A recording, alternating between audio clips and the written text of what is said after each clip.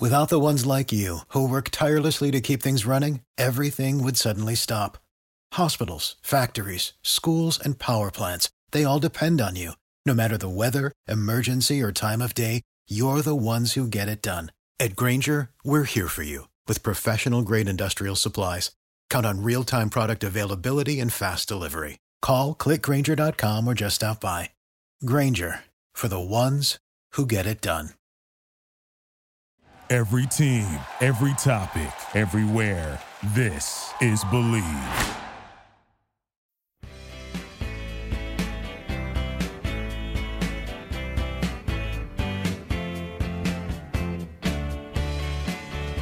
Welcome back to the Believe in Indianapolis Colts podcast, everybody. This is Jake Arthur, joined by Zach Hicks, as always, and we are here on the Believe Podcast Network, the #1 podcast network for professionals. Do you believe?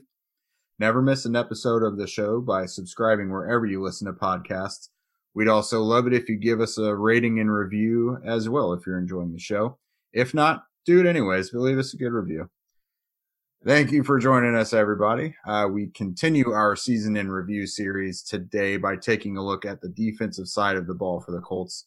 And we're joined by Kevin Bowen from 107.5 The Fan and the Kevin's Corner podcast. Before moving on, let's hear from our sponsor. The Super Bowl is right around the corner. If you are looking to place a bet on any of the sports going on, betonline.ag is the best and only place to lock it in. There's obviously some huge intriguing bets that hinge on Patrick Mahomes' availability this weekend. The Chiefs are currently 3-point favorites over the Bills with an over-under of 54 total points.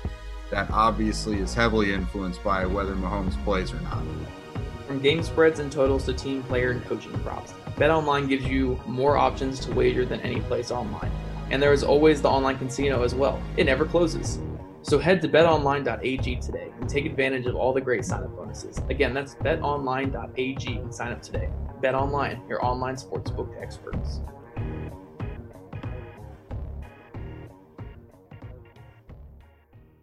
So this episode is about defense, but this morning, Philip Rivers just happened to announce his retirement. So Stealing the show, of course. Yeah. The show.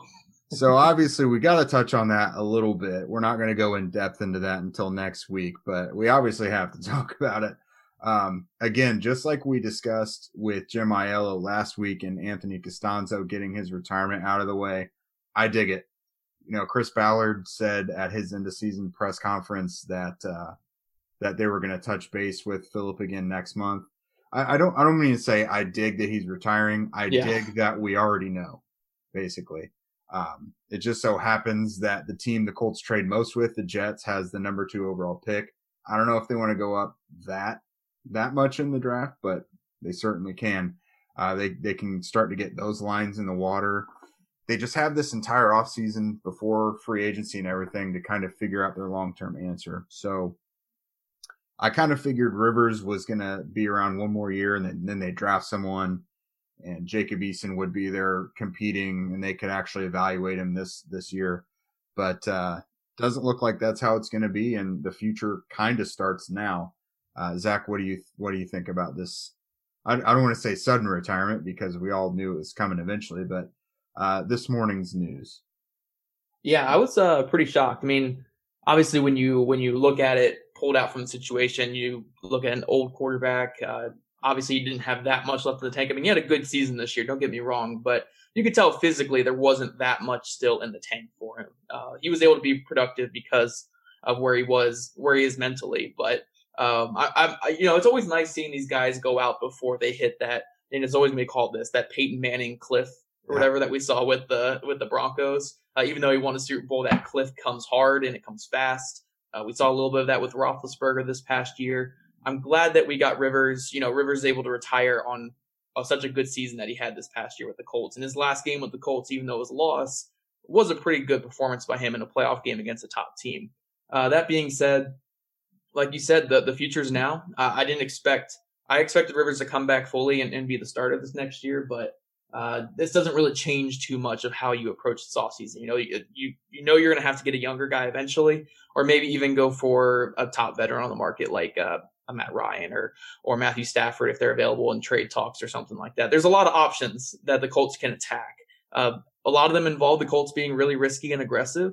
Luckily, this roster is already built really strong, and there's not too many, there's obviously some needs that we're going to talk about, but there's not too many fundamental needs that you think the Colts can't survive, without or something like that. So overall, I think they have the pieces to be aggressive this offseason. They can trade up. That doesn't really change any of that. It just changes how good the Colts might be this next year. Like if they have to go for a stopgap, like an Andy Dalton type or something like that, it could definitely be a different season for the Colts this upcoming season. But, the end goal has to be getting either a younger guy or getting a proven veteran to kind of keep this team in their win now window. So it's going to be interesting. Chris Ballard, like you said, the future is now, and they can't kick that can down one more season. They kind of have to do it, this off season.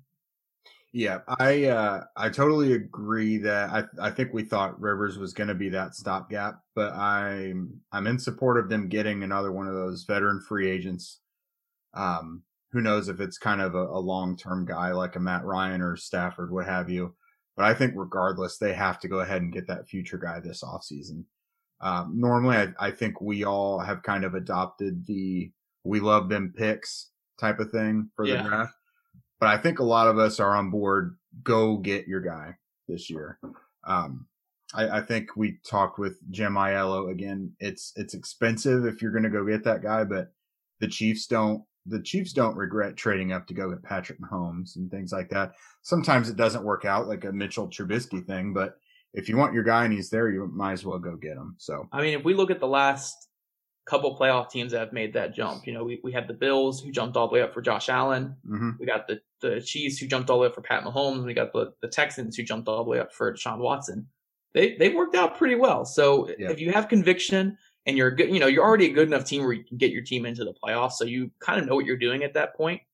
If you have good enough conviction in the guy, go up and get him, and Chris Ballard's the type of guy where I think with the scouting staff they have with Ed Dodds, Morocco Brown, obviously his own scouting talent and stuff like that. If there's a guy you identify as a playmaker here at this next level, that's who they got to go get. Yeah. The only thing I don't think is realistic is trading for one of those veteran guys like Matt Ryan, Matt Stafford, whatever, and also trading up to get your quarterback because you only have so much capital, and Eason's going to be the only quarterback under contract, so it's not like they can really ship another quarterback over there. You could probably only trade Eason for like a 5th round pick at best. Yeah. Because he was a 4th round pick last year and didn't play. So his value's not going to get higher. You probably can't do both. If it's going to happen, you hope one of those guys gets cut or something. Matthew Stafford has a new coach. Matt Ryan has a new coach. Carson Wentz is about to have a new coach. Ryan Fitzpatrick will be out there. He's probably a free agent. Is that right?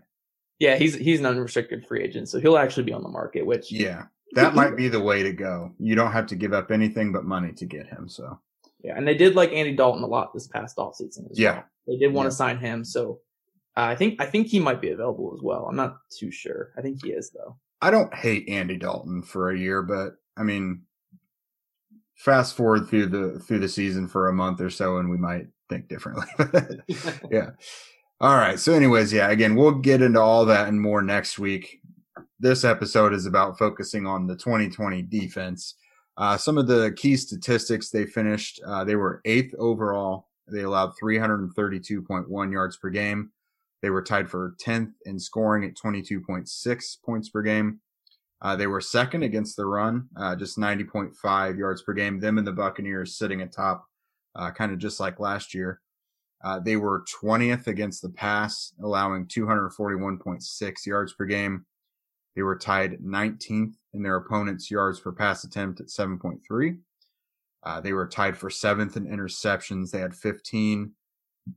They were tied for 5th in takeaways in general. They had 25. Tied for 12th in sacks with 40. They were 2nd in their opponent's yards per carry at 3.7. 19th on 3rd down at 42.4%. They were tied for 5th on 4th down, 42.9%. They were 20th in the red zone at 62.9%. So although they had a good defense, weren't so great on third down and red zone. They were, however, number one overall in defensive touchdowns with 5, and they also had another one through kickoff return. And they were tied for first in safeties with 3. So it's not too shocking that was tied for first. Right. The Seahawks came up with 3 safeties too, and their defense was not great. I was kind of surprised by that. I will say though, just when you reading over those stats there, the obvious ones that the Colts want to bring down in this next year, especially if Coach Flus comes back, which it looks like he will. It's definitely the third down percentage, the yards per attempt. I don't think the passing yards overall really matter that much, but the yards per attempt are really big with what they want to do. And also the red zone one. The red zone one's the biggest. You got to get that down. And I mean, we always call this defense bend, don't break, but that's breaking. That's breaking. Yeah, that's bottom 12 and red zone defense. So they definitely want to get that up towards like the top 10 range if they want to take that next step. But you're going to go over the ranks here. They were pretty darn good overall. Yeah, they were a top 3, top 5 defense for most of the year. Second half, last quarter of the season kind of caught up to them a little bit, but they were a legitimately good defense. Just some things leveled out and evened out at the end of the year, but I don't think anyone can really be displeased with the defense overall. Some of the individual leaders on the defense, Darius Leonard, no surprise, led them in tackles with 132.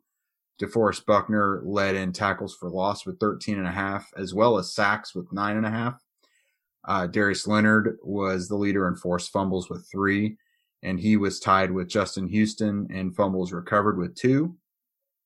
The cornerbacks, Xavier Rhodes and Kenny Moore, led the team in pass breakups with 12 each. Moore led the way with interceptions with 4. And then in defensive touchdowns, Moore, Rhodes, Kari Willis, and TJ Carey all had 1. Next up, we'll go ahead and get to our interview with our guy, Kevin Bowen from 107.5 The Fan. Here he is. All right, Colts fans, we got another special guest this week to talk to us about the defensive side of the ball. It is Kevin Bowen from 107.5 The Fan here in Indy, as well as the Kevin's Corner podcast. How you doing, brother? Doing good, man. Thanks for having me on. This is a big time duo here leading this podcast now. Hey, we're trying to make a little noise in the Indy Colts podcast market. Trying to get on that Kevin Bowen level. Yeah. Kevin's Corner, Zach and Jake's Corner. That's what we'll go. I know, like this background for me right now, I'm like in my daughter's nursery room because welcome to quarantine life. My wife has the basement, while she's gonna call. So this is like epitome Kevin's Corner. I'm like in a nursery, like with all these books behind me. So hopefully, we can kind of block that out. In a literal corner. Hey, that's all right.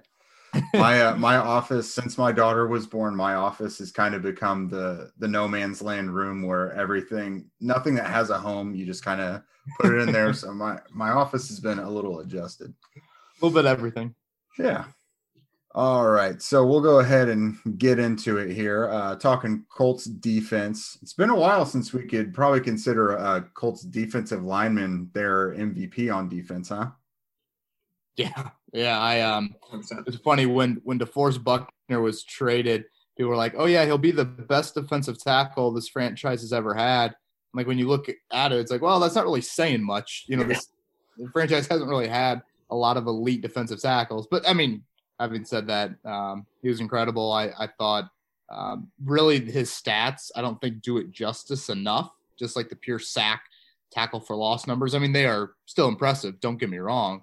But really, it's the numbers of what this defense looked like off the field. When he was off the field, I think that's what really shows you MVP, best player, whatever little phrase you want to throw on him for that.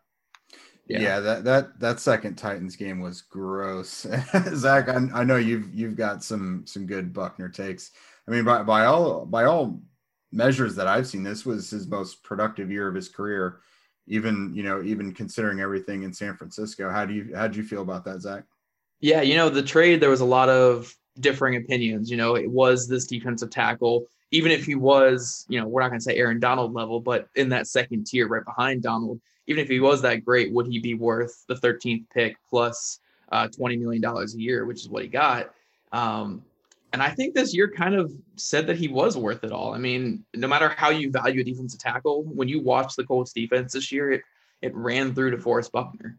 He was the best player on the field every time he stepped on the field. And like Kevin said, I mean, his stats really don't show how good he was. The quarterback hits were good and stuff like that, and pressures and hurries. But just those raw stats that people look at, the tackles for loss and sacks, he was much better than that. His impact was felt every single game. I actually think as his sack numbers went up later in the years when that ankle injury started flaring up, and he actually wasn't as disruptive as he was early in the season. But he was outstanding this year. I think he's kind of pulled away to that second best defensive tackle in football. And the only person he's behind is a surefire Hall of Famer in Aaron Donald. So it's good company to be in, just being that first team all pro with Donald and stuff. And he definitely deserved it. Just an outstanding player. And the Colts, they needed another elite playmaker on this defense, and that's what they got in Buckner.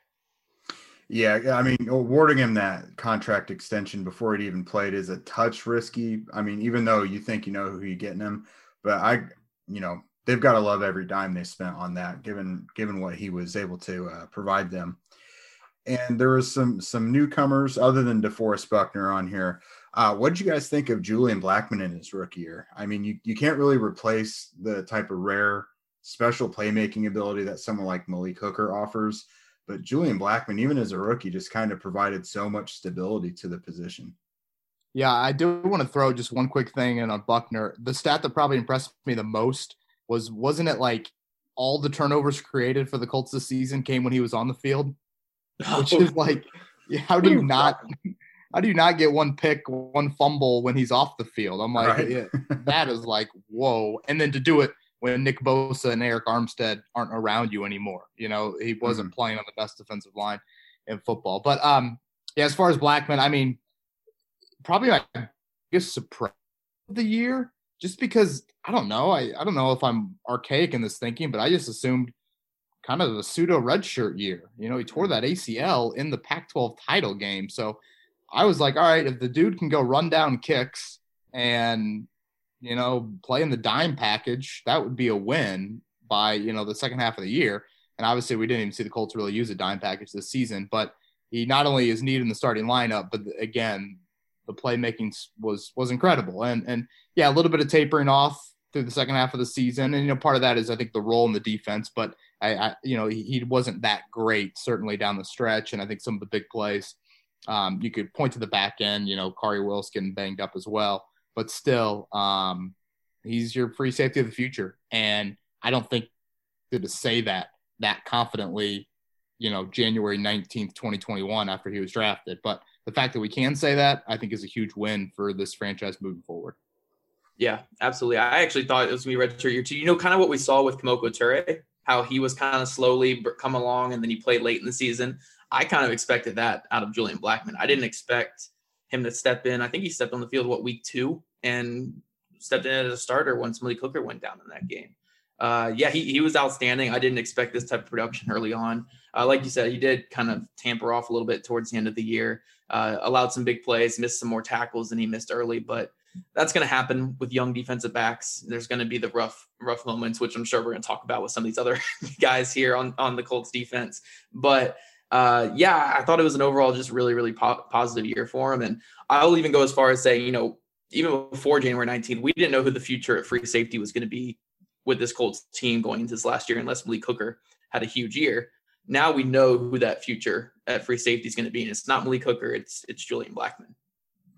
Yeah, and Malik Hooker, of course, that with that timing, he's going to be a free agent, so they don't have to worry about, it being a training camp cut or anything like that. It's just probably going to take care of itself through free agency.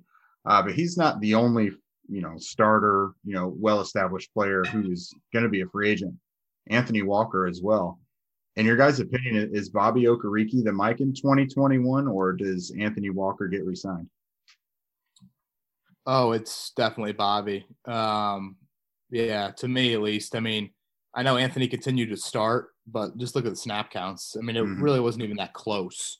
And I think really the writing has kind of been on the wall ever since early last offseason when Jim Irsay kind of threw out Bobby Okereke's name like early on with like Nelson and Leonard, which, it was kind of like, whoa. But you drafted him in the 3rd round. He obviously has athletic traits that Anthony just doesn't have.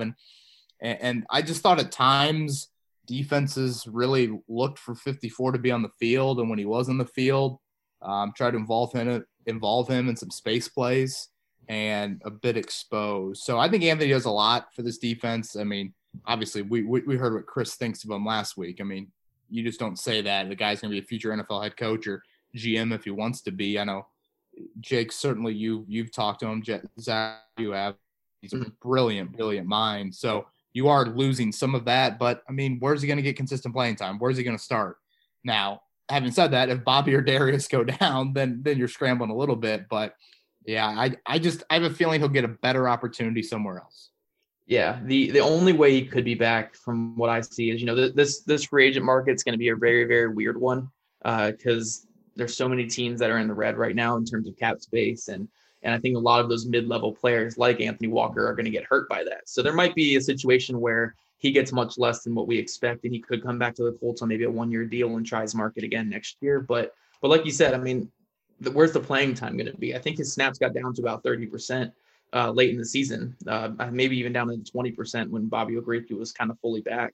So yeah, I don't really see him coming back. I know he's got that bond with Darius Leonard. Matt Eberflus loves him. Everyone loves him there. I mean, I talked to him this last offseason. He's one of the smartest guys I've ever talked to.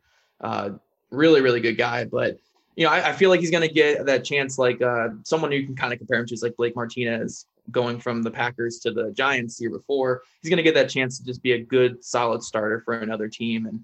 And some teams just need that right now. So, and he'll be able to fill that role. He'll be a solid player for another team and a good locker room guy. So there's going to be a market for that, I think, even in a COVID year, and he'll be a solid starter for another team. But it does suck to lose him out of the locker room, but it's just kind of how it is. Yeah, I mean, that's one of the downfall. I mean, you can't really call it a downfall, but a good problem. The Colts have been improving. They're going to have good players go elsewhere. But there's also been a little chatter among coaches as well. Defensive coordinator Matt Eberflus, he's talked to some teams about head coaching vacancies. It's a little later in the process now, so whether he was to go or he still could. Do you guys have kind of a short list of candidates you would like at defensive coordinator, and that might include in-house guys as well? Yeah, I think the in-house, or I guess Zach, go ahead. I feel bad taking every first answer. No, you're good. I let Jim do it the other day, and Jim didn't even think about that. Jim was just rolling the other day. Does not surprise me about Jim. We love you, Jim. I mean, I think when you look at in-house guys, there are a couple good candidates. Borgonzi's the linebacker coach, and he's kind of had a lot of the same. He's kind of studied the same way that Eberflus did before he came up and became a defense coordinator. He's been a lot in that Tampa 2 system, that cover 2 system for a long time. Spent time in Dallas, spent time in Tampa under, I think, Lovie Smith out there. So he could be a guy, but even though he's never really called plays before, Jonathan Gannon, the Colts defensive back coach right now, is getting looks from other teams to be defense coordinator. So if Eberflus were hired right now to be the Texans head coach, maybe he could be an option. But I'd probably guess it'd be someone on the outside. I mean, unless they think Borgonzi's ready. I would guess maybe someone on the outside. I know that Lovie Smith said he'd be interested in coming back into coaching. That could be an option due to his ties with Ballard and kind of a similar type of scheme. I'm sure there's other guys out there coaching wise. I really personally like Raheem Morris before it seems like he's going to go to the Rams now. I really like what Raheem Morris did with the Falcons late this past year, but it does look like he's going to the Rams. But there's going to be some options. There's a couple in-house guys, maybe some older coaches that people aren't going to be super excited about, like Lovie. But there's definitely options to replace Eberflus. It would hurt for sure because Eberflus has been great for this team the last 3 years. But there are some good options for the Colts. Yeah, I would say the other in-house name is Alan Williams to me, just because he's done it before. He's a defensive coordinator in Minnesota. I think he's the only person on the defensive staff that has been a coordinator in the NFL. And Alan Williams is kind of the safeties coach. Jonathan Gannon, kind of the cornerbacks coach, just for people out there that are a little confused. I feel like both of them we just kind of label as, oh, yeah, they're DB coaches.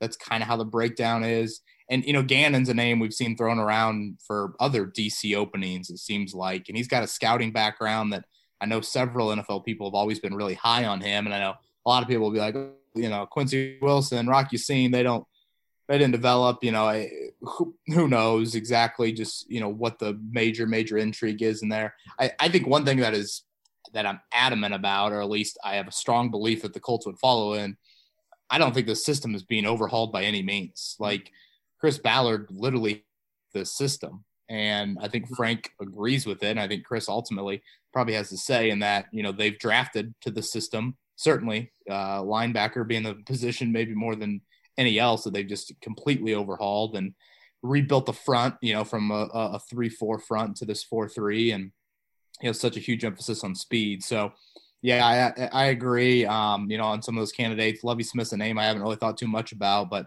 I guess it does check some boxes there. Although, I can just see my mentions filling up about that. Yeah, that's what I was thinking when I said it. and we'll obviously see what plays out with, Flus and the Texans thing. I went on Houston radio earlier today and they were kind of like, why do you think there's interest there? Remember Flus was that Josh McDaniels hire. So like the New England tree, there's been some interest in Eberflus before. So again, it'll be interesting to see how that plays out. But yeah, I would think internal candidate, and I would think certainly keeping the same system will be, paths that they go down.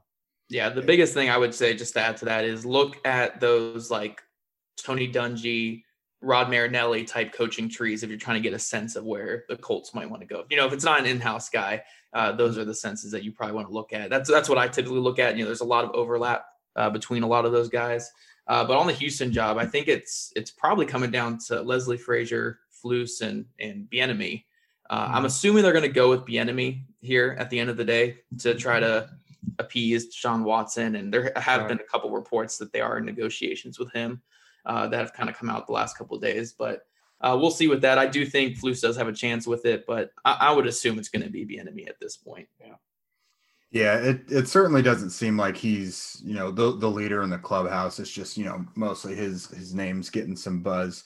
I think it was Atlanta Falcons, an Atlanta Falcons podcast I talked to about a month or so ago asking about him. So there's been interest in him for a while. But yeah, you guys talked about Jonathan Gannon, for the continued development of Rock Ya-Sin and even Marvell Tell when he gets back. Gotta hope he stays in place because we've seen what he's helped do for Xavier Rhodes and things like that. So Gannon, that's definitely one you don't want to let get away. And then my last question, got to have something draft related in here. We talked with Jim about this last week, but let's say the Colts are sitting there at 21 and they're not trading up or down. There's no quarterback that they love there, and there's no left tackle they love there either. Is edge rusher where you go in that scenario? Let's say like Gregory Rousseau or someone is available. Is that where you pull the trigger, or would you prefer to just try and trade back and grab more picks? Well, knowing Chris Ballard is probably going to want to trade back and grab more picks. I mean, he doesn't matter what the board looks like. Yeah, he'd be the best player in a decade on there. He's going to trade back and get more picks. Yeah, but I think if you look at it from the standpoint of what they need most, especially in terms of talent especially on defense, is that edge rusher. There are some ways they can attack it in free agency. It's a really deep class in free agency, so maybe we won't be talking about it as big a need come draft time. But I think this class is pretty solid on the edge. They need an impact guy who can, create that speed off the edge and bring some juice off the edge. The young guys really haven't been getting it done. The older players like Justin Houston and Nico Autry, they've been fine, but it's been that lack of consistent pressure throughout the course of the year, which really hurt the Colts. So I think they should go edge rusher. I think corner is also in play, but it should be an edge rusher if they're staying at that pick. Yeah, I would agree there. Part of me is like, do you draft another wideout? That's another name, but I think that's a deep group in free agency as well. And so that could kind of be a route in. You might want more of a complement veteran wise to what you have. And, hopefully it's Campbell staying healthy than Michael Pittman, who I think, everyone's pretty bullish on as they should be. But yeah, I mean, certainly edge rusher. And, I get what Chris is saying. It can take times. It can take several years for edge rushers to emerge. And you also find edge rushers that impact the game right away.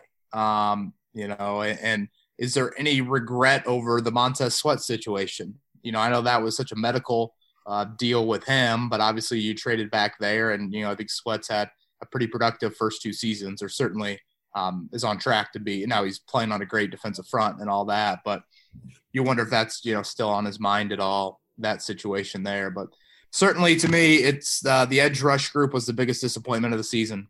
With what Buckner commanded in the middle, I just thought you would win some more one-on-ones outside. I thought, and I know Justin Houston had 7 or 8 sacks, but if you looked at, his QB, hits number, and very, very low compared to the sack numbers. And then obviously Toure and Banogu, kind of speaks for itself, just the lack of production. And Toure, I think, more physically related. Banogu, who the hell knows? So, I just think edge rusher is a huge need moving forward.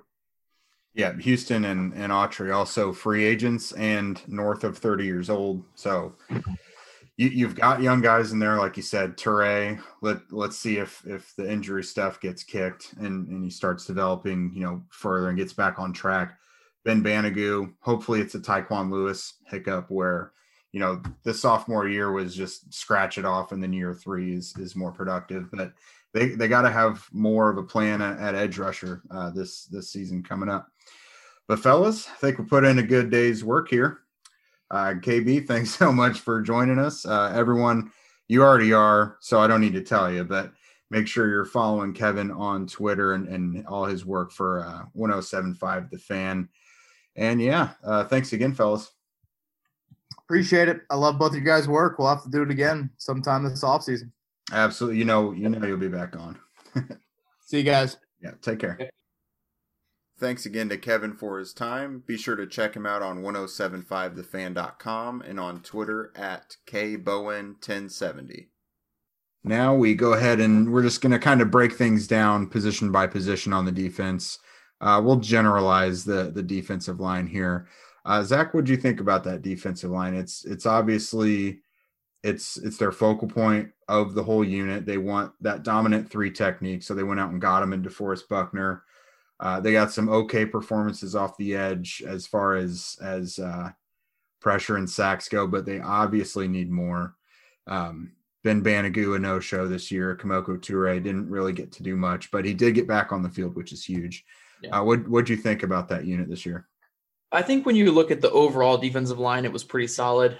It's definitely a big difference, though, between the interior play and the outside play on the edge. Interior play, I thought it was phenomenal. DeForest Buckner was, one of the best defensive players in all of football this year. Grover Stewart was rewarded with a big contract, and he made a huge jump in his game. I mean, 2019, I was a huge fan. I was, on that bandwagon for all of 2019, thinking like, okay, he's a really good one tech. The one issue I really had, though, in 2019 was his ability to get off blocks and instead of like eating space and really driving guys back, get off those blocks and make some plays. And we saw this year that he was just a different animal. I'm super impressed with his development. Taylor Stallworth was a great rotational guy. Danico Autry, when he came inside, also was a really good rotational guy. So the interior was great. It was just the edge play, which I think kind of tapered off towards the end of the season. Justin Houston was very inconsistent, getting pressure. Like when he got back there, he got some sacks, got some really nice plays on sacks, but I think he only had 3 quarterback hits the whole year, while he had, I think, 8.5 sacks or 7.5 sacks. So you would like to see more consistent pressure from him. Those sack numbers aren't going to carry forward if you're not getting consistent pressure. Danico Autry was kind of similar, except that he, was a little bit more consistent because he was able to jump inside a little bit. Mm-hmm. And then, like you said, Ben Banogu didn't really do much of anything this year. Kemoko Toure didn't really get going until end of the year. So, yeah, the edge play could definitely be better, and I think that's a huge target this offseason. But on the interior with Grover and Buckner, and those guys are locked up for the next at least 3 years together. Both of them will be together for the next 3 years. Just an outstanding duo, and I think they're going to be among the best in the league for the next couple of years. Absolutely. And another guy I want to make sure that we shout out is Taekwon Lewis. His second season was just a complete flop. He was a healthy scratch most games. He had that, I think, foot or ankle injury that just he just wasn't the same during the season. and that really hindered him. And then he came back this year, was able to move inside and out, and had 4 sacks. So definitely want to point that out, and hopefully he keeps building on that next year, because maybe he won't be like a special player, but if you've got an inside out guy that can give you 4, 5, 6 sacks a year, that's very reasonable. So yeah, it's good to see him kind of rebound and do that. Kemoko Toure, I was kind of thinking, so they need edge help this offseason, obviously. We've yet to see what Toure could be. We didn't really get to see that second year jump, obviously, because he was on the mend most of the year. Finally showed some flashes there at the end. I think despite him and Banogu being around, they still need to invest in young edge help. Toure is probably going to be a pretty decent edge rusher, but likely just a situational pass rusher. You don't really want him out there against the run much. We have no idea what Banogu is going to be, even though edge rushers take time to develop. I'm not throwing in the towel on him yet, but Autry and Houston are both free agents. They'd probably bring at least one of them back, I'd have to imagine, even though both are 30 plus years old. Yeah. But they definitely are going to still need to invest in young edge help. And then behind those guys, linebacker Darius Leonard having another Pro Bowl year. I believe he was All Pro again. Yeah. Yeah. First team All Pro. Yeah, first team All Pro, which was, I don't want to say surprising, because there's a lot of respect that his name carries around the league and to the voters and things now. But he didn't really have that gaudy season that we normally see, a few interceptions, forced fumbles, touchdowns, all that good stuff. He was very clutch and he was very productive, but still getting the All-Pro nod. We have started to see the Bobby Okereke presence coming up at Mike, him eating more into Anthony Walker's snaps. Anthony Walker now is going to be facing free agency. As you see with our talk with Kevin Bowen, what's the future with Walker? Is it Bobby Okereke's position moving forward? So what did you think of those linebackers this year? I don't want to say I was kind of disappointed, but I think my expectation was probably higher than where they played this year, so I wouldn't really call it necessarily disappointed, because they weren't really bad by any means, but Anthony Walker was Anthony Walker. There's going to be some issues in the open field. There's going to be some issues in coverage, but for the most part, very sturdy run defender, really smart player, kind of did what he always does. And yeah, he's likely going to be out this next season from, our conversation with Kevin, you guys are hearing, but I think Okereke made some good positive steps. I don't think he really took that step as looking like a legit starter next to Leonard. Like he, early in the season, he was looking like a legit guy, like the great coverage guy, made some really nice plays. And then you kind of saw his play kind of fade down the stretch. I think some of that had to do with some injury issues he had later in the season, also some inconsistencies with playing time. So maybe that'll change next year. But he should be the starter going forward. And then Darius Leonard, we're going to kind of talk a little bit about later with the question aspect. But, I think it was a good season. I don't want to say it wasn't a good season, but, the expectation when you're an All-Pro, your first couple of seasons in the league is going to be super high. And I don't think he really hit that All-Pro expectation personally. I think he was overall pretty good. There were some issues in coverage, not glaring issues, but there were some issues in coverage. He didn't make those playmaking, big difference plays. I mean, the second Houston game when he punched the ball out the 1 yard line, obviously was a huge one, but it just didn't seem like there was that many this year compared to in years past. I'm not saying that, obviously getting as many interceptions and forced fumbles and sacks as he had in his first couple of years isn't super, super sustainable. But you kind of live with his inconsistencies when he's making those plays. This year, when he didn't really make all those plays that he was making in years past, the inconsistencies kind of showed up a little bit more. So I don't think they were bad by any means. I think it was a solid season from the linebacker group. I guess I just expected a little bit more. So hopefully going forward, we can see Okereke take that next step and be a legit starting linebacker in the league. And Darius Leonard, even though he was an All-Pro this year, can kind of make those huge game-changing plays that he made in years past. Yeah, I think I'm in the same camp. I think I expected Bobby Okereke to take a real big step above, because we did see some really special things from him in year one. And Darius Leonard, to me, he's one of those guys that's got like the killer mentality. He's like a Kobe Bryant type near the end of the game. The fourth quarter, you just expect some enormous game-changing play. And not that he didn't do it, but it's just maybe the opportunities weren't there as often. But still, an all-pro season nonetheless. We don't expect anything less from him because that's the type of production he's given. We'll go ahead and go to the corners now. Xavier Rhodes, the Colts got a little bit of a resurrection from him. He was an all-pro, I think, in 2017 out in Minnesota. Had a couple down years. There's some things marred by injury and just really inconsistent play those last couple years. Vikings fans were ready for him to go. And then he comes here to the Colts on a cheaper deal, is reunited with Jonathan Gannon. And lo and behold, he has another excellent season. Maybe not all pro worthy, but I wouldn't have been shocked if he would have been in the Pro Bowl. Just the Pro Bowl is a little flimsy, so I wouldn't have been shocked if he would have made the Pro Bowl. But nonetheless, he was a terrific signing for the Colts. There's really no doubting that. Kenny Moore was Kenny Moore. He's a very instinctive guy, puts himself in the right place at the right time.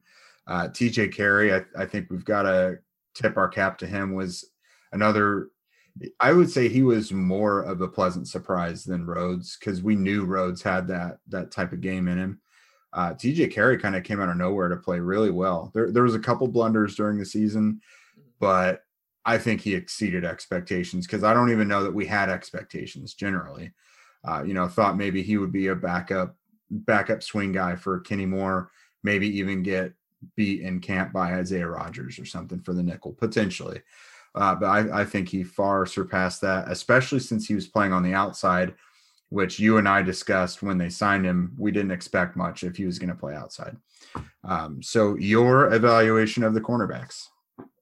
I think you hit the nail on the head with all those. Xavier Rhodes, I like the signing, but I was kind of scared of him being a starter. Just because if you look at his 2019 film, he looked pretty cooked from an athletic standpoint. He didn't really look like he had it anymore.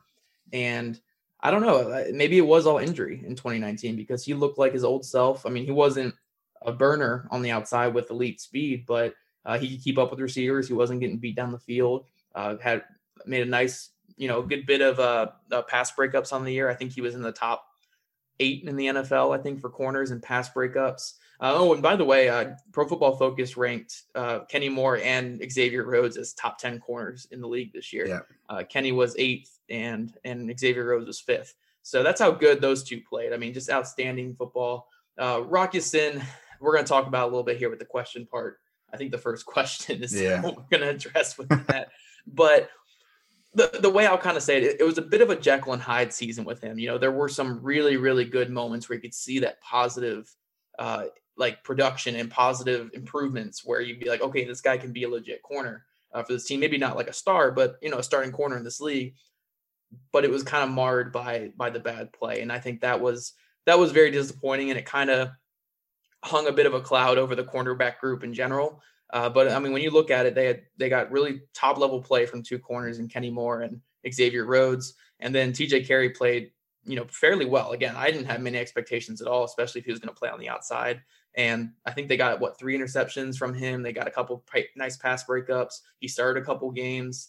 He gave up a few touchdowns late in the season, but honestly, I expected many more than that throughout the year if he's going to play on the outside. So excellent signing by Chris Ballard. I think it was a 1-year, $1 million contract. And honestly, if that contract is around the same this offseason, which it might be, I'd be all for bringing him back. So, I think overall the cornerback group was pretty solid. I mean, obviously you would like to see more from Rock Ya-Sin, but having 2 top corners and a good depth guy is pretty darn good.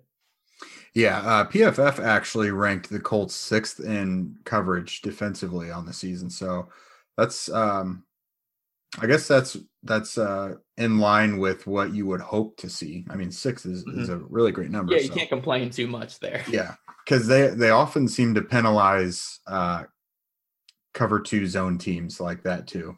Teams they hate the Colts linebackers too. Yeah. So if you look at their coverage grades, the linebackers' coverage grades, don't look at that. Right. Or their overall grades. I think Walker and Okereke, there were some weeks where they had 20 overall grades from 20 or 30, which Pro Football Focus, I think, is a great source of info for their like in-depth stats and stuff. I use those all the time. I think they're great at charting. Grades are a little inconsistent to me, but I do think they're a good metric of kind of where guys are playing.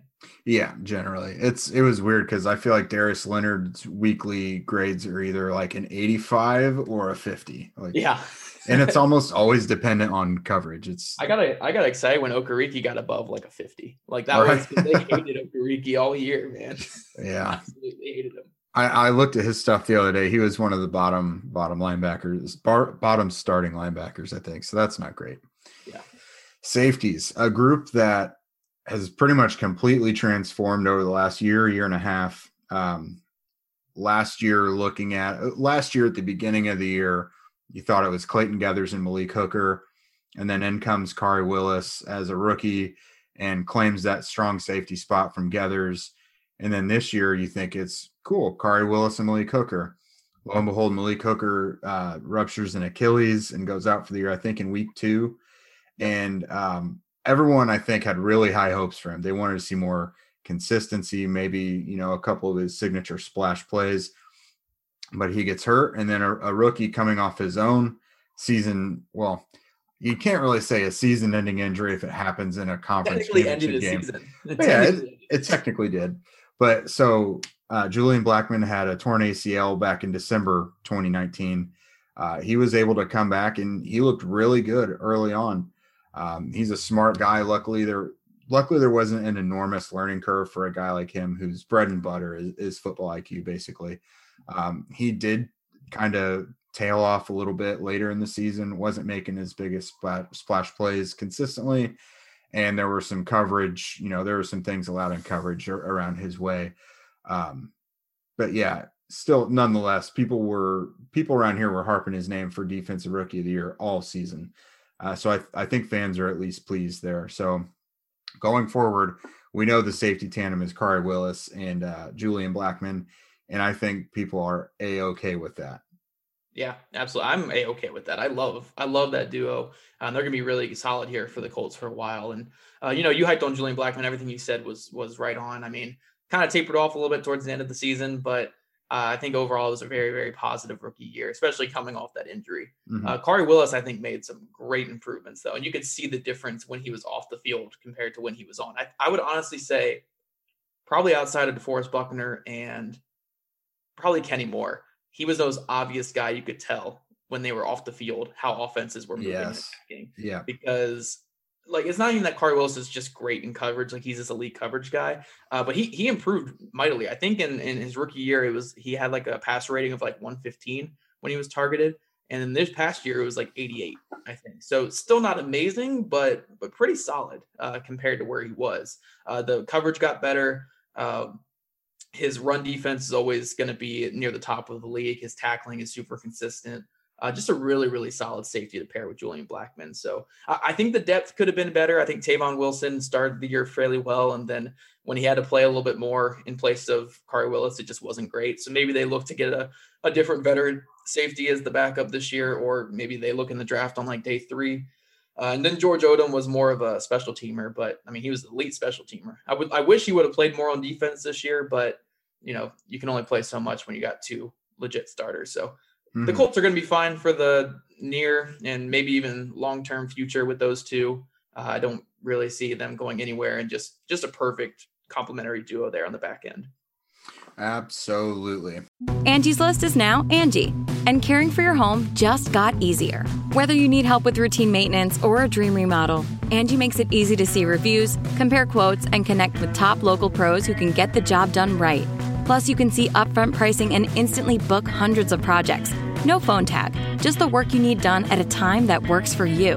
Angie's got your to-do list covered from start to finish. Book your next home project today at Angie.com. That's ANGI.com. Okay, so it is now time for our defensive 4 horsemen of the season. I almost copped out a little bit, but I'll go ahead and give you my 4. So first, I think DeForest Buckner is obvious. You have to start there. The Colts paid handsomely for him, both in draft capital and actual money. They traded the 13th overall pick in last year's draft and then I think gave him a 5-year extension that made him only behind Aaron Donald in terms of pay, right, for defensive tackles. If it's not, it should be. But yeah, but he lived up to it. He had the best season of his career, statistically, Pro Football Focus grades, and that was right on the heels of appearing in the Super Bowl with the 49ers. And he did it. He did it not surrounded by elite line talent, so that was great. No way the Colts would do anything differently there. Next up, Darius Leonard. Obviously, he's a difference maker. He's the heartbeat of that defense. Like we discussed, maybe not like that vintage Darius Leonard season, but he was an All-Pro. Flies around. You notice when he's not playing either. He's kind of like Khari Willis. If he's not playing, then you see bad things are happening. Yeah. The same can be said for Buckner, obviously, because that Tennessee game was bad. Bobby Okereke also missed that game, but nobody's ever going to talk about that. Right. Yeah, exactly. And then my second 4, I really wanted to put Blackman in there, given the stability of the safety position, but instead I'm going with Kenny Moore and Xavier Rhodes. We've talked plenty about them already. Kenny Moore he's a very savvy defender. I don't know that anyone in the league plays against Deshaun Watson as good as he does. Yeah, his stats against Watson are outstanding. Yeah, God. You look at the targets and you look at the interceptions versus touchdown. I mean, it's amazing. Deshaun Watson would not be in the league anymore if he only played against Kenny Moore. Exactly. Pro rate 16 games against Kenny Moore, and he looked terrible. Scott Tolzien level play against Kenny Moore. Yeah, exactly. Okay, so he gets labeled as a slot defender all the time, but he plays like 100% of the snaps. When they're in base, he's outside. So Kenny Moore does it all. He's a productive pass rusher as a defensive back as well. And then Xavier Rhodes, like we said, kind of resurrected a bit. Often took away his chunk of the field. He did well against guys like Adam Thielen. He did well against Allen Robinson. So he lived up to the hype and answered the challenge. Now, if the Colts are going to be able to bring him back, who knows? Because I think his contract is going to be pretty unique. Maybe not unique, but it'll be interesting nonetheless. But we'll get to that during the questions. But I would now like to hear your 4 horsemen. So I wanted to change it up a little bit from you because I'd probably have Rhodes and probably Leonard in there as well if I did legit 4 best players. But you knew who I'd have. Yeah. I read who you had before, so I had to change it. But obviously Buckner and Kenny Moore I'm going to have regardless because I think those are the 2 top players on the defense. Probably the 2 top players on the team, or 2 of the top players on the team. I mean, just 2 outstanding players. Buckner is a bona fide All-Pro. Kenny would be if they included slot corners in that. He would obviously be an All-Pro player if they did, or at least get some votes. I mean, geez.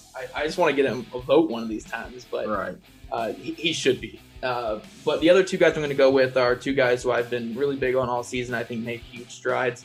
Grover Stewart and Khari Willis. I think they kind of proved their value to this team this season, and they went from solid role players to legit starters that, if they miss time, we know that they're not out there.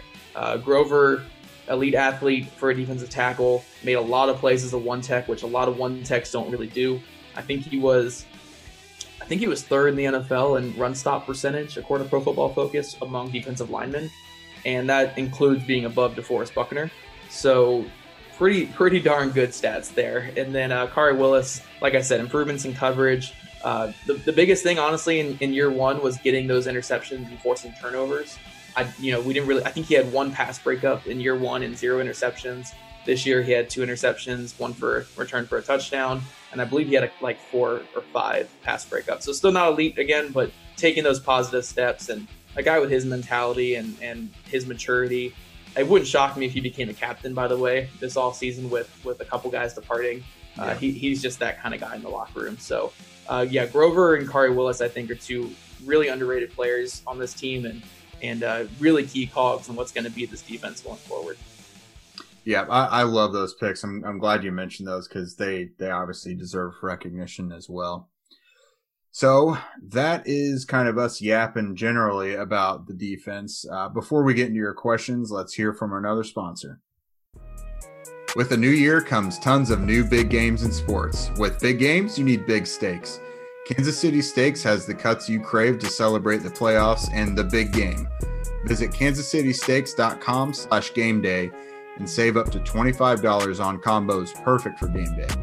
Plus, get free shipping with the code BELIEVE. That's BLEAV at checkout. Try out the Snack Pack Combo featuring small plates with big flavor. Mini beef Wellington steak burger sliders, mac and cheese melts, shrimp wrapped in bacon. I'm going to try to get through this without my mouth watering here. I know. Let's see if I can.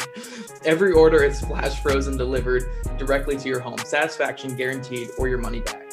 Basically, every cut of steak imaginable, plus appetizers, desserts, barbecue, and so much more. Again, go to kansascitysteaks.com/game day and use the code BLEAV, BLEAV, at checkout for free shipping. Kansas City Steaks, big games, big taste. God, I love to have them as a sponsor now. It really makes me uncomfortable reading it because I'd rather be eating. But dude, when I hear steaks, I'm just like, oh, a steak is right now. Dude, I know. My birthday's coming up this weekend, and I've been waffling back and forth on what I want for dinner, and I think this is pushing it into steak territory. I think that steak is never a bad option. Like, no matter, even like a bad steak is still good. Like, you know, yeah. A bad steak's better than most meals. Exactly. A rest stop diner steak is still fire. Yep. I could go for steak every night. Right. So you guys probably agree. And without us talking about steak anymore, let's go ahead and hear from you guys. We'll answer your questions. So first up, and these are all from Twitter, the questions you guys sent us. This is from Andrew Miller, friend of the show. He said, do you also see Rock Ya-Sin as our biggest weakness on defense? And he didn't quite call Rock Ya-Sin by his regular name. So he called it by a commonly used nickname. Yeah, fans get frustrated. But no, I think he's one of the most inconsistent players on the defense, yes. But I just really don't think I can say he's their biggest weakness on defense. No. I would say probably exterior pass rush might be the biggest issue because I would say consistent pressure is way more of a weakness than Ya-Sin's play on the outside this year. Yeah, because we honestly don't hear there's not much to bitch about Rock until you see the flags, and those come in bunches for him. They're not an every week thing. It's the one or two games where he just gets picked on mightily that kind of set the tone in fans' eyes for an entire season for him. We saw it last year as a rookie. He had that Broncos game that was awful when it comes to penalties, but really he had a hell of a back half of the season. Yeah. But if fans see penalties, that kind of gives them all the information they want to know. So no, I don't think Rock is biggest weakness. And I also like to be patient with cornerbacks too. It's kind of like young pass rushers. They do take a while. It's like Tim Jennings. A lot of you who were here for the mid 2000s, Tim Jennings was, I think, third rounder by the Colts. Fans wanted him out of town. He goes to the Bears and he's an all pro cornerback. He's arguably like a top 3, top 5 cornerback in the league once he goes to the Bears. And it was a somewhat similar system. I mean, he was going from Tony Dungy to Lovie Smith. Which is the same. Exactly. You know, it's a little different, but it's the cover too. Exactly. So it's not like he found a new scheme that was like home for him. Is that the pup there making its debut? Oh my gosh, dude, he is losing his mind. I'm going to take his collar off so we don't hear the jingle in the background. And that's perfect. We hear Lucy barking all the time in the background. All right, so go ahead and introduce us to the other show pup. What's the name? This is Pudge right here. We got to release the video of it, of him jumping up here, so it actually makes sense if you leave this in by any chance. But, going over Rock Ya Suck is what some people have been saying about him. Again, it's the Jekyll and Hyde thing, and I think more people will focus on the Hyde than the Jekyll, where the good plays are there and the positive improvements are there. I think as a zone corner, when he's purely in zone, especially in that cover 2 zone the Colts love to run, he's outstanding. I mean, when he can get his eyes on the quarterback, read everything in front of him, and confidently move through his drops, I think he's outstanding. We saw it against the Packers with that interception he had. I think that was one of the top plays that the Colts had all season, besides, Kenny Moore's one-handed interception. Oh, God. Until Kenny Moore's one-handed interception, that was the top play of the season, I think, for the Colts. I mean, it was an outstanding read where he left his zone coverage and baited Aaron Rodgers into a pick. Aaron Rodgers, of all people. I think the best touchdown-interception ratio in the history of football. He does not throw picks.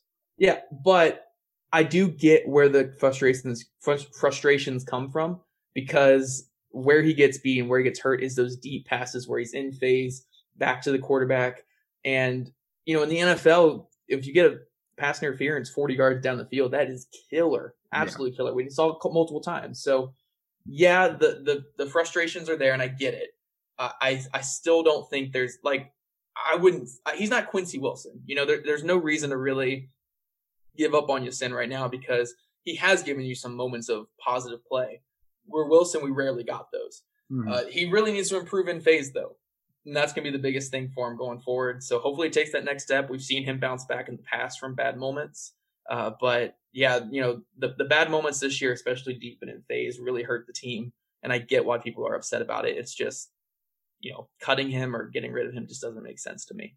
Exactly. Yeah, he's not free from criticism by any means, but it's not time to move on from him either. No. All right. Next question from Justin Bowerly. What are we doing with the linebacker position outside of Leonard, who is starting day one? So you guys, we talked about this with Kevin. If we had to guess, it looks like it's Darius at will, and then Bobby Okereke at Mike. Anthony Walker will probably get a nice offer elsewhere, I'm sure. He's a productive, solid player. But I think, the Colts have Bobby Okereke, who they would like to get involved more. I think Chris Ballard acknowledged, Walker would like to play a little more. His snaps have maybe gone down a bit. So if I had to guess, it's Leonard at will, Okereke at Mike, and maybe EJ Speed cracks it at Sam. Zaire Franklin, I think, has been the occasional Sam when there's injuries. But I would like to see EJ Speed be the Sam this year. I mean, he seemed to get more action as a rookie or like in the preseason and training camp with that main group than he did this year. He was kind of more of a special teamer, but what do you think? I think too many people look at the traditional linebacker thing of 3 linebackers start. The Colts do not have 3 starting linebackers. No, they don't. Like even this year when they had 3 starting caliber linebackers, it was 2 guys that would start. The Sam backer, a true Sam backer in this defense plays maybe 15 to 20% of the snaps. Mm-hmm. So that third backer doesn't really matter that much. Obviously there's an injury, they do. But I would say, easily the 2 starters are going to be Okereke and Leonard. The Sam backer, I say, just rough percentage, I say 80% likely it's going to be Franklin. Probably 15% it's going to be Speed, and then 5% maybe like a rookie that they take on early day 3 or something, or mid day 3. But I prepare for Zaire Franklin to play a little bit more snaps this year, but for the most part, it's going to be the Okereke and Leonard show there at linebacker. Yeah, exactly. The Sam just really doesn't play in this system, and you've really only seen it happen this last season or so because they wanted to get Okereke involved. Yeah. But moving forward, if Walker leaves in free agency, then it'll be heavily sub packages. It'll be rare for the Sam to be out there, I would think. Next question is from Lucas Robbins. If Matt Eberflus accepts the Texans job offer, who would be the replacement? Linebacker coach Dave Borgonzi or defensive line coach Brian Baker seem like the top in-house candidates, but are there any outside candidates that interest you as fits? I think we've also got to throw Alan Williams in there, and that's if, of course, I already said his name once. Jonathan Gannon. Yeah. And that's if Jonathan Gannon isn't, Jonathan Gannon would probably be option number 1 in-house because he's getting interviews for other teams for defensive coordinator, and he's got a great track record of turning guys around and just getting the most out of some of his guys. So in-house, those would be my guys. I know you've got a better list of exterior candidates, I think. Yeah, I think I have a list in here, but I wrote it not too long ago, so I'm trying to find it. Here we go. Looking at, you obviously want to look at the cover 2. tree or whatever. And if you look at the Dungy and Marinelli tree, you got guys like Eric Washington, who's a D-line coach in Buffalo, Raheem Morris, who I think is about to accept a defense coordinator job with someone else. But I would have loved to have him and Flus left, but I don't see Eberflus leaving, hopefully. But Morris is going to go to, I think, the Rams, I think, is where he officially got hired. Another one is Todd Walsh, the guy who's the defense coordinator for the Jaguars the last couple of years. So that's an option. Reich has connections to Joe Barry, and Joe Barry also was in that Dungy and Marinelli tree. Joe Barry, I grew up a Washington fan.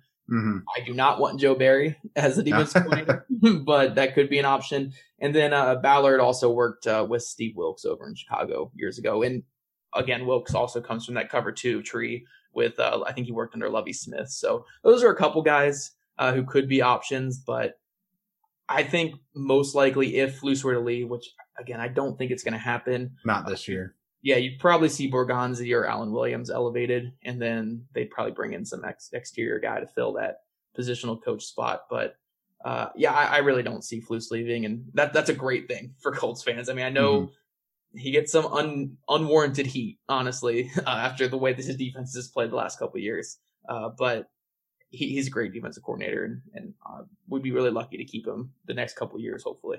Absolutely. I mean, you just want to see kind of mastery of the system. And we've seen with certain teams who have systems in place for years and years and years, their players become masters of it, so that's definitely someone we would want to hold on to. Next question is from Zach Carl. Is edge or corner the bigger need? And should Justin Houston be brought back? What's a Xavier Rhodes contract look like? And what are the other options in free agency? All right. So all of them at once. Edge. What was the next one? It was Houston or Autry, and then Rhodes contract. Hopefully it's around $7 to $8 million a year, like Spotrac is projecting. Yeah. I think in a normal year it probably gets up to about 12 a year, but we could see around 7 or 8. And if it is 7 or 8, Colts need to be on that, quickly. I think that's a great bargain there. 7 or 8 would be huge because looking at Spotrac right now, so. Of course, everything gets bloated in free agency. Let's say he landed, and with his past as an All-Pro in 2017, and then now he's kind of resurrected himself, so people will think he's still got that in him a little bit. He would probably command a top 15 cornerback deal, or about there. Right now, that's Casey Hayward at just over $11 million a year. So I think if it's 7 or 8 mil, like you just said, I think that's easy. I think you pounce on that right away. Term's going to be the biggest thing. So say Gannon guaranteed. Say Gannon goes to be the defensive coordinator for Atlanta, for instance, a team that needs corners. If they're going to offer 3 or 4 years at $8 million a year or something, or $9 million a year, where the Colts will probably offer more of like 1 year or 2 years, that's probably going to be more interesting for him to go out to Atlanta, especially staying with Gannon too. So that'll be something really interesting to see, but hopefully it's a 1 or 2 year deal worth around 8, 9, maybe $10 million a year. I think that'll be really beneficial for both sides. Yeah. I don't think they would do much more than that. I'm trying to pull up free agents here. It's a decent class for corners. It's not great. Honestly, if I were looking straight up at the corners that are available, I think he'd be the top guy in my opinion after how he played.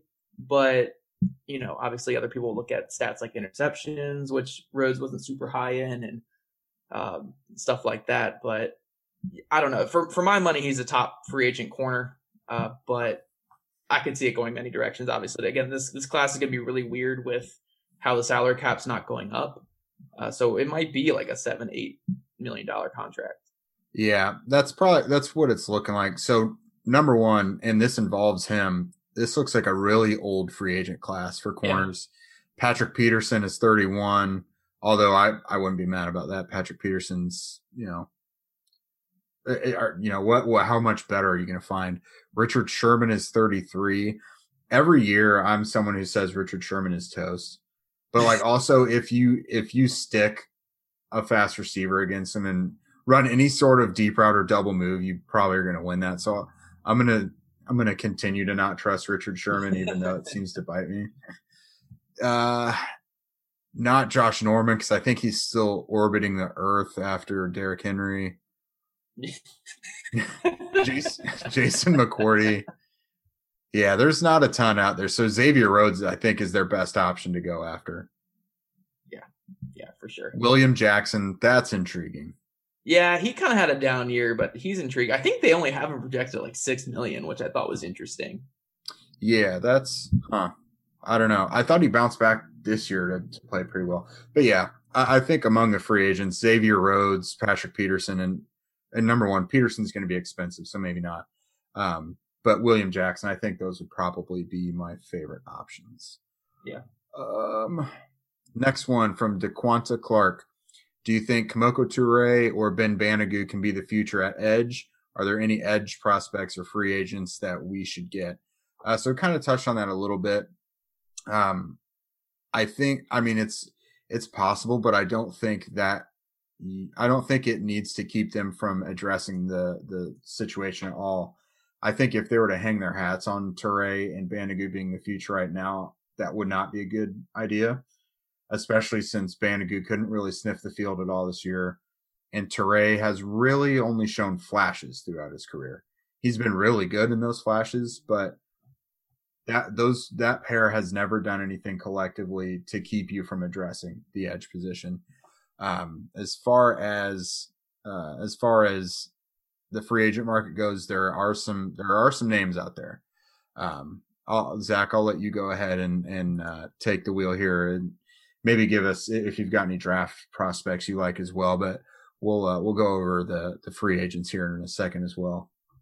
Yeah, I think free agents where you need to attack this position. And like you said, if you're going into this offseason or after this offseason, say they re-sign Danico Autry and they don't do anything else at edge, that's very, very concerning because Banogu has not shown anything to warrant that. Kemoko Toure has shown flashes, but not really shown anything to warrant that either. But if they come out of this free agency with Autry and one of these guys I'm about to bring up here, and then have those two youngsters, I think that's okay. But this is a loaded defensive end class. I mean, guys that are potential free agents in this class. I mean, there are so many. It's going to be Carl Lawson, who I love, who I actually wrote an article about him today. He actually had he had double the quarterback hits as all the Colts defensive ends combined had this year. And that includes Nico Autry and Tyquan Lewis out there too. Mm-hmm. So that, they play both inside and out. So that's how much better he was than the Colts defensive ends. He's a great option. Romeo Okwara. It's a tough one.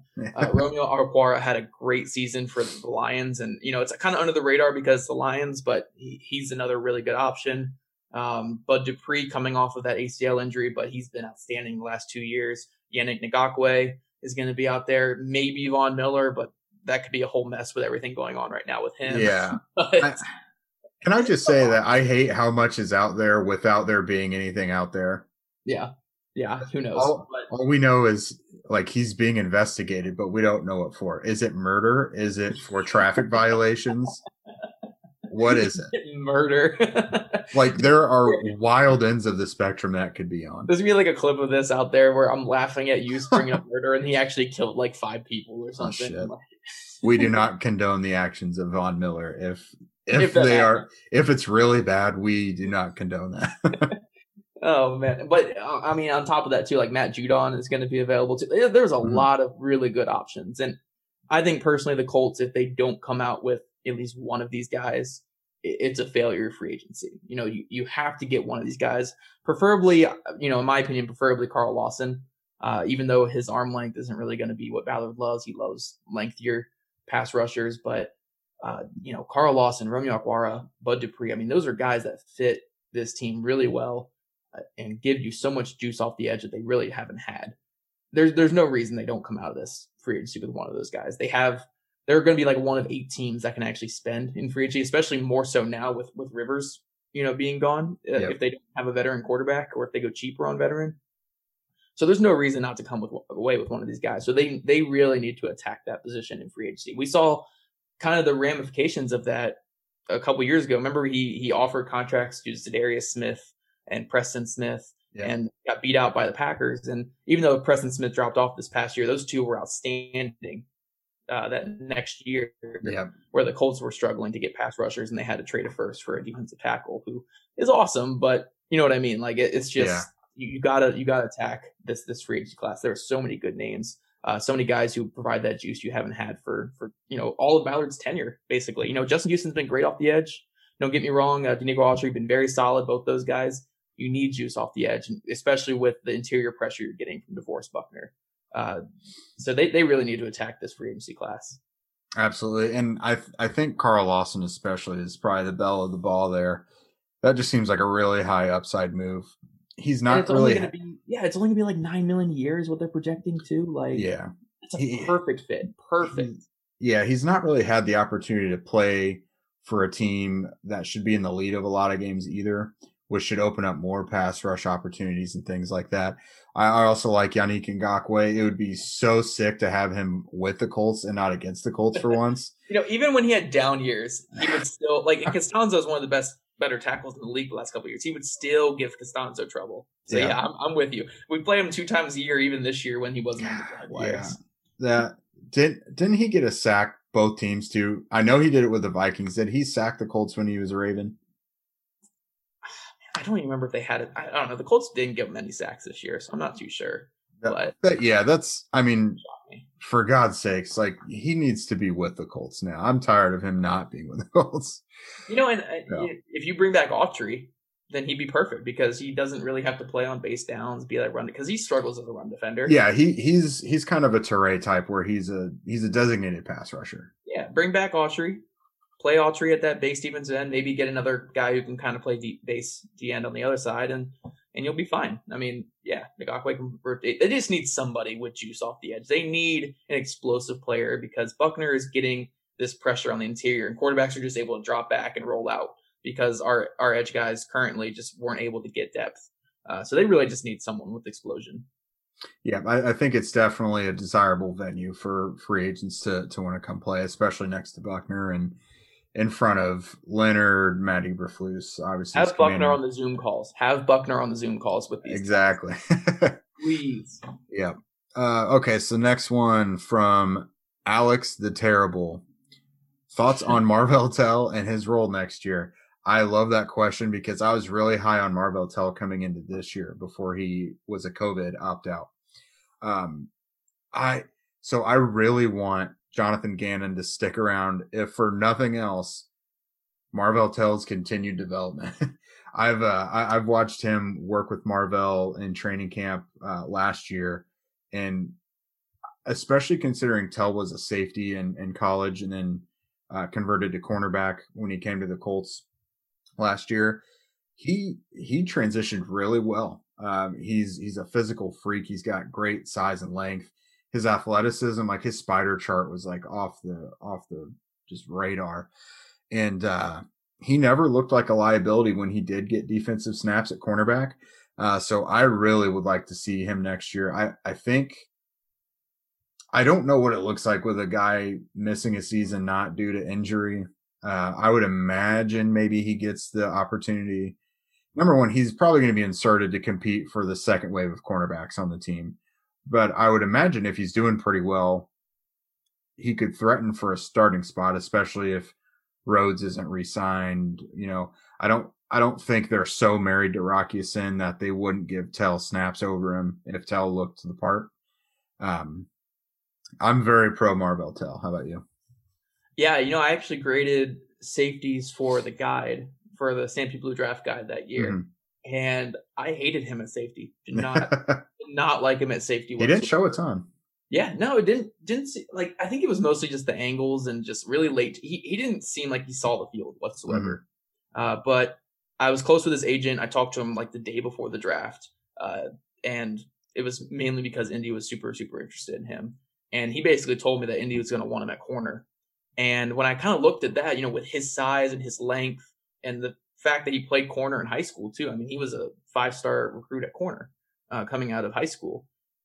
It made a lot more sense to me. And I thought he was going to be a really intriguing developmental guy. And his rookie year was way better than I expected. There were some lapses where he got beat pretty bad. And we don't talk about them as much because it was kind of a lost season by the time he started playing more. But I think for the most part, he showed a lot of good things. Definitely some room to improve, and hopefully this year off, he worked on his technique at home or something, or got hired a personal trainer or something. I'm not too sure. I haven't really been in the loop with what he's been doing this past season, but I think there's a lot of stuff that he can be. I think he can be really good for this team. I think he has all the traits. Played really well the year before, so hopefully he didn't miss a beat with this year away from football, and he can work with Jonathan Gannon, which I don't think is going to happen, but if he can work with a defensive back coach with the Colts this year and really take his game to the next level. Like you said, I think he's going to be there for the second wave of corners, but it wouldn't shock me if he got some first team, run this year as well. Yeah, I love that question. And then this next one is from James. He said, "Is Malik Hooker 100% gone?" Yeah. So I don't think he's got his free safety spot back with the Colts, and I think another team would be more appealing for him to go to. I think other teams would certainly be able to offer more money than the Colts might be willing to give, and playing time. So without saying he's 100% gone, I just think it makes the most sense for him to go somewhere else. It doesn't make sense for either side to bring him back. If you're Indy, you have two really solid safeties. Obviously, you're not going to pay a guy a decent contract to be a backup. Mm-hmm. And then, if you're Hooker, you want to be a starter. So there's options out there. I mean, he's probably going to end up in a place like Washington or Miami or Dallas. I mean, if they can get the money in Dallas, but they all need starting safeties, and he is good enough to be a starting safety. It just is a matter if he can be consistent and stay healthy. So I think he's going to be fine somewhere else. But even if he ends up having a really a Pro Bowl caliber season with a team like Washington or Miami next year, I still wouldn't regret letting him walk, because Blackman and Willis are the future at the spot. There's no need to pay him. So yeah, I wouldn't say it's 100%. There's always a way, but 99.9% chance he's not coming back. Right. They would have to create some special role in the defense for him. And that just doesn't really happen. But the good news is for Colts fans, if he did go to the Cowboys, they could see him on primetime 45 times a year. So that's good. Even when they're like a 2-win team. Yeah, exactly. Come watch the Andy Dalton-led Cowboys. All right. Washington. Yeah. All right. You had some more questions sent your way, right? Yeah, man. I think we covered pretty much every topic with this. I mean, we covered this to death. I think the only other one I had that was unique here was Frank M. Cook, an almost fully recovered attorney at Wizzo Pindy.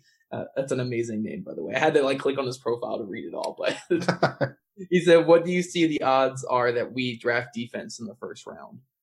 I think we kind of answered that when we had Jim on last week, where, we want an edge rusher. Edge rusher would be huge to get, but at the end of the day, quarterback, maybe left tackle, but quarterback is going to be the number one thing. So until quarterback is figured out, I would say it's very low % chance they draft anything else in the first round. But, left tackle or edge, if they figure out quarterback, would probably be the first round pick. What do you think? Yeah, so best player available will always be what the Colts do. However, when you have needs at left tackle and quarterback that your entire roster depend on, and really your future, because Frank and Chris want to be around for a decade more, certain positions just weigh more, and the Colts have needs at those heavy positions.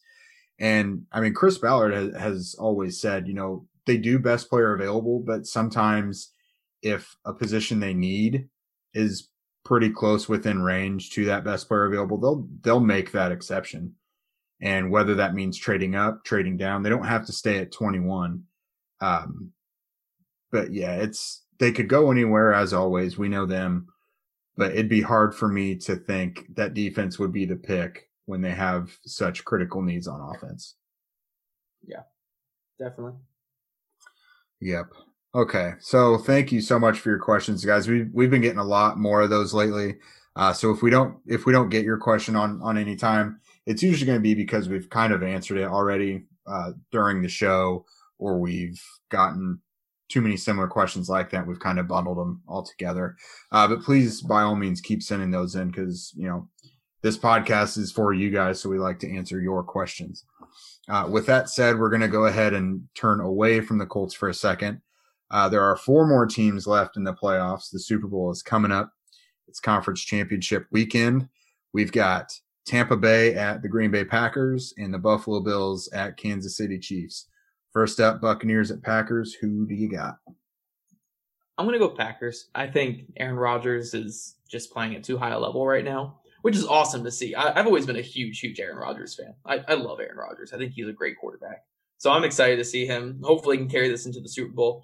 Buccaneers are going to be a tough challenge for them with the way their defense has been playing. But I think Aaron Rodgers is playing at way too high a level right now to be slowed down. So I think the Packers are going to win that one. Yeah, same here. It's weird because I do like the Buccaneers, but like I can't see Tom Brady in another Super Bowl. It's just like let's let something else happen, you know. And I love Aaron Rodgers. I think other than Peyton, he's arguably the best quarterback to really ever play. The Packers, if I had an NFC team, it'd probably be the Packers. Yeah. If Tom Brady goes to Super Bowl again, I'm just gonna get alcohol poisoning this weekend. All right, Buffalo at Kansas City. There's obviously a lot, how we pick. There's a lot, teetering on that. But how do you feel? See that one going? Oh, Buffalo. I'm a huge Buffalo fan. Love Buffalo. Ooh, spicy. Even though they beat the Colts and knocked the Colts out of the playoffs, so we're all probably a little bitter on that. I love Buffalo so much. I mean, their coaching staff is great. Sean McDermott, Leslie Frazier, Brian Dabble, just elite 3 coaches right there. I think all together that is, maybe not individually, but just 3 great coaches. You have a quarterback playing at an MVP level in Josh Allen. You have arguably the best receiver in football. An offensive line that is kind of pieced together really interestingly, but they work and they are great in pass pro for this team.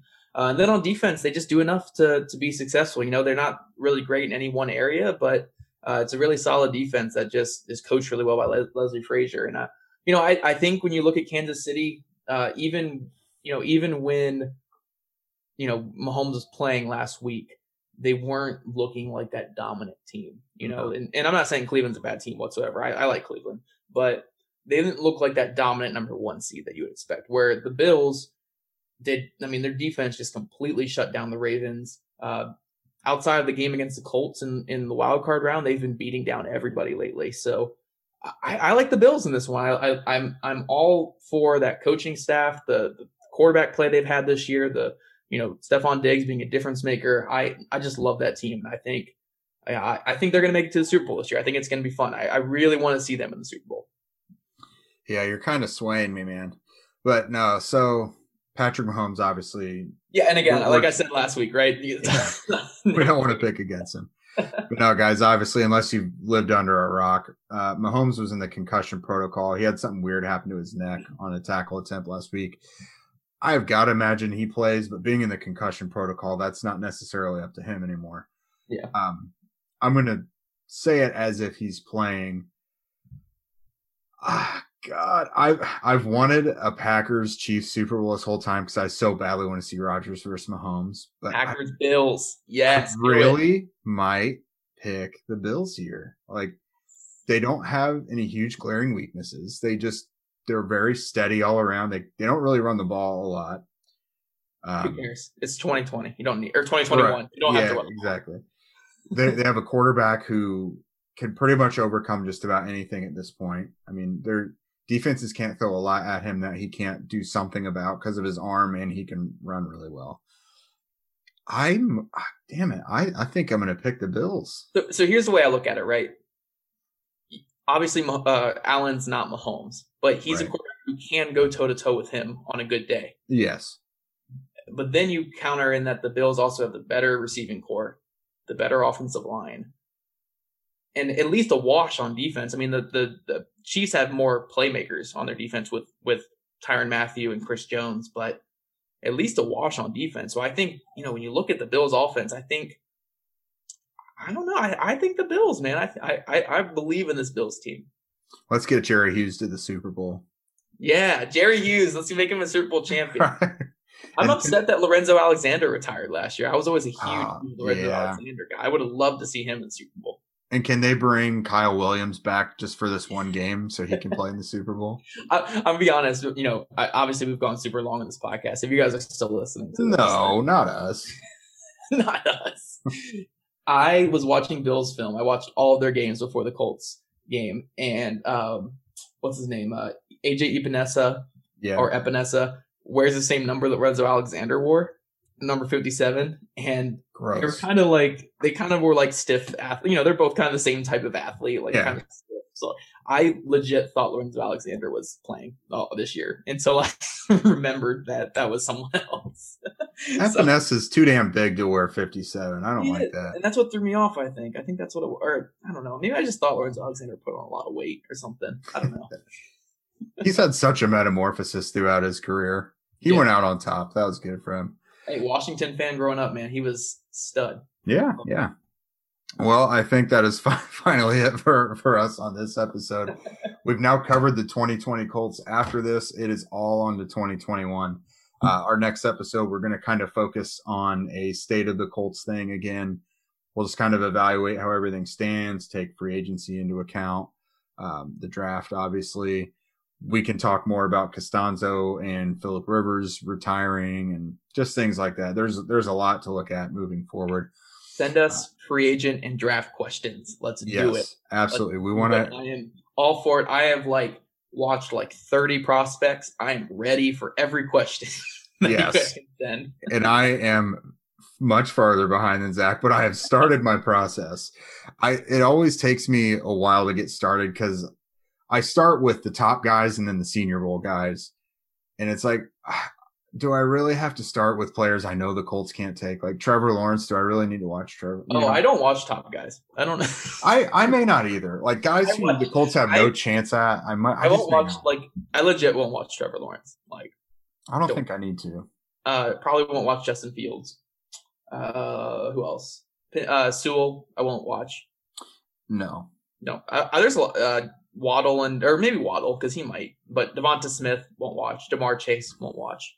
I kind of do it for my own aesthetics to my rankings because I've kind of tweaked with grades and stuff lately, and it's like if I have them ranked top of their class but don't have grades for them, that's kind of. That's true. I think we're going eyeball test this year. No grades. I'm just going eyeball test. I'll watch the highlight film on YouTube with the crazy rap song in the background that I always have to mute or whatever. That you can't share online because it's just so filthy. That's why we do instrumentals here. We have the hottest music in the game, but it's instrumentals. No one can be mad that way. You gotta find that black market all 22 source is what you gotta find. The Tyrone Biggums from Chappelle's Show looking for all 22.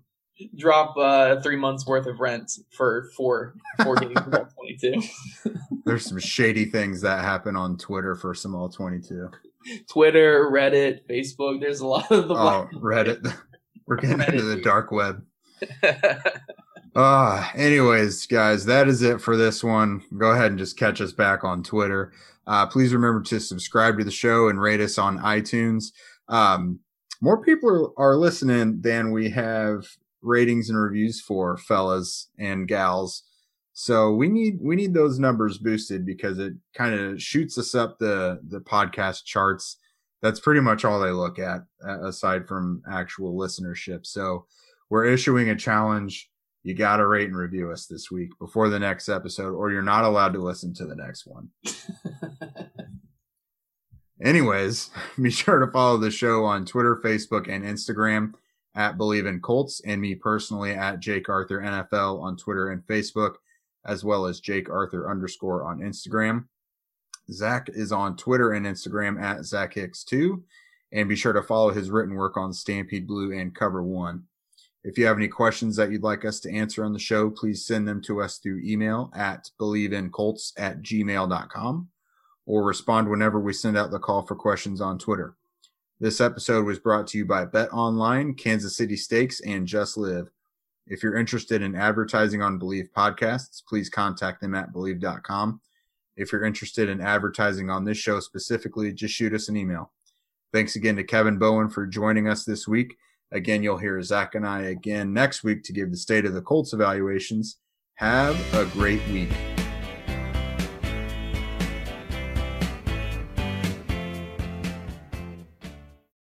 Without the ones like you, who work tirelessly to keep things running, everything would suddenly stop. Hospitals, factories, schools, and power plants, they all depend on you. No matter the weather, emergency, or time of day, you're the ones who get it done. At Grainger, we're here for you with professional-grade industrial supplies. Count on real-time product availability and fast delivery. Call, click Grainger.com, or just stop by. Grainger, for the ones who get it done.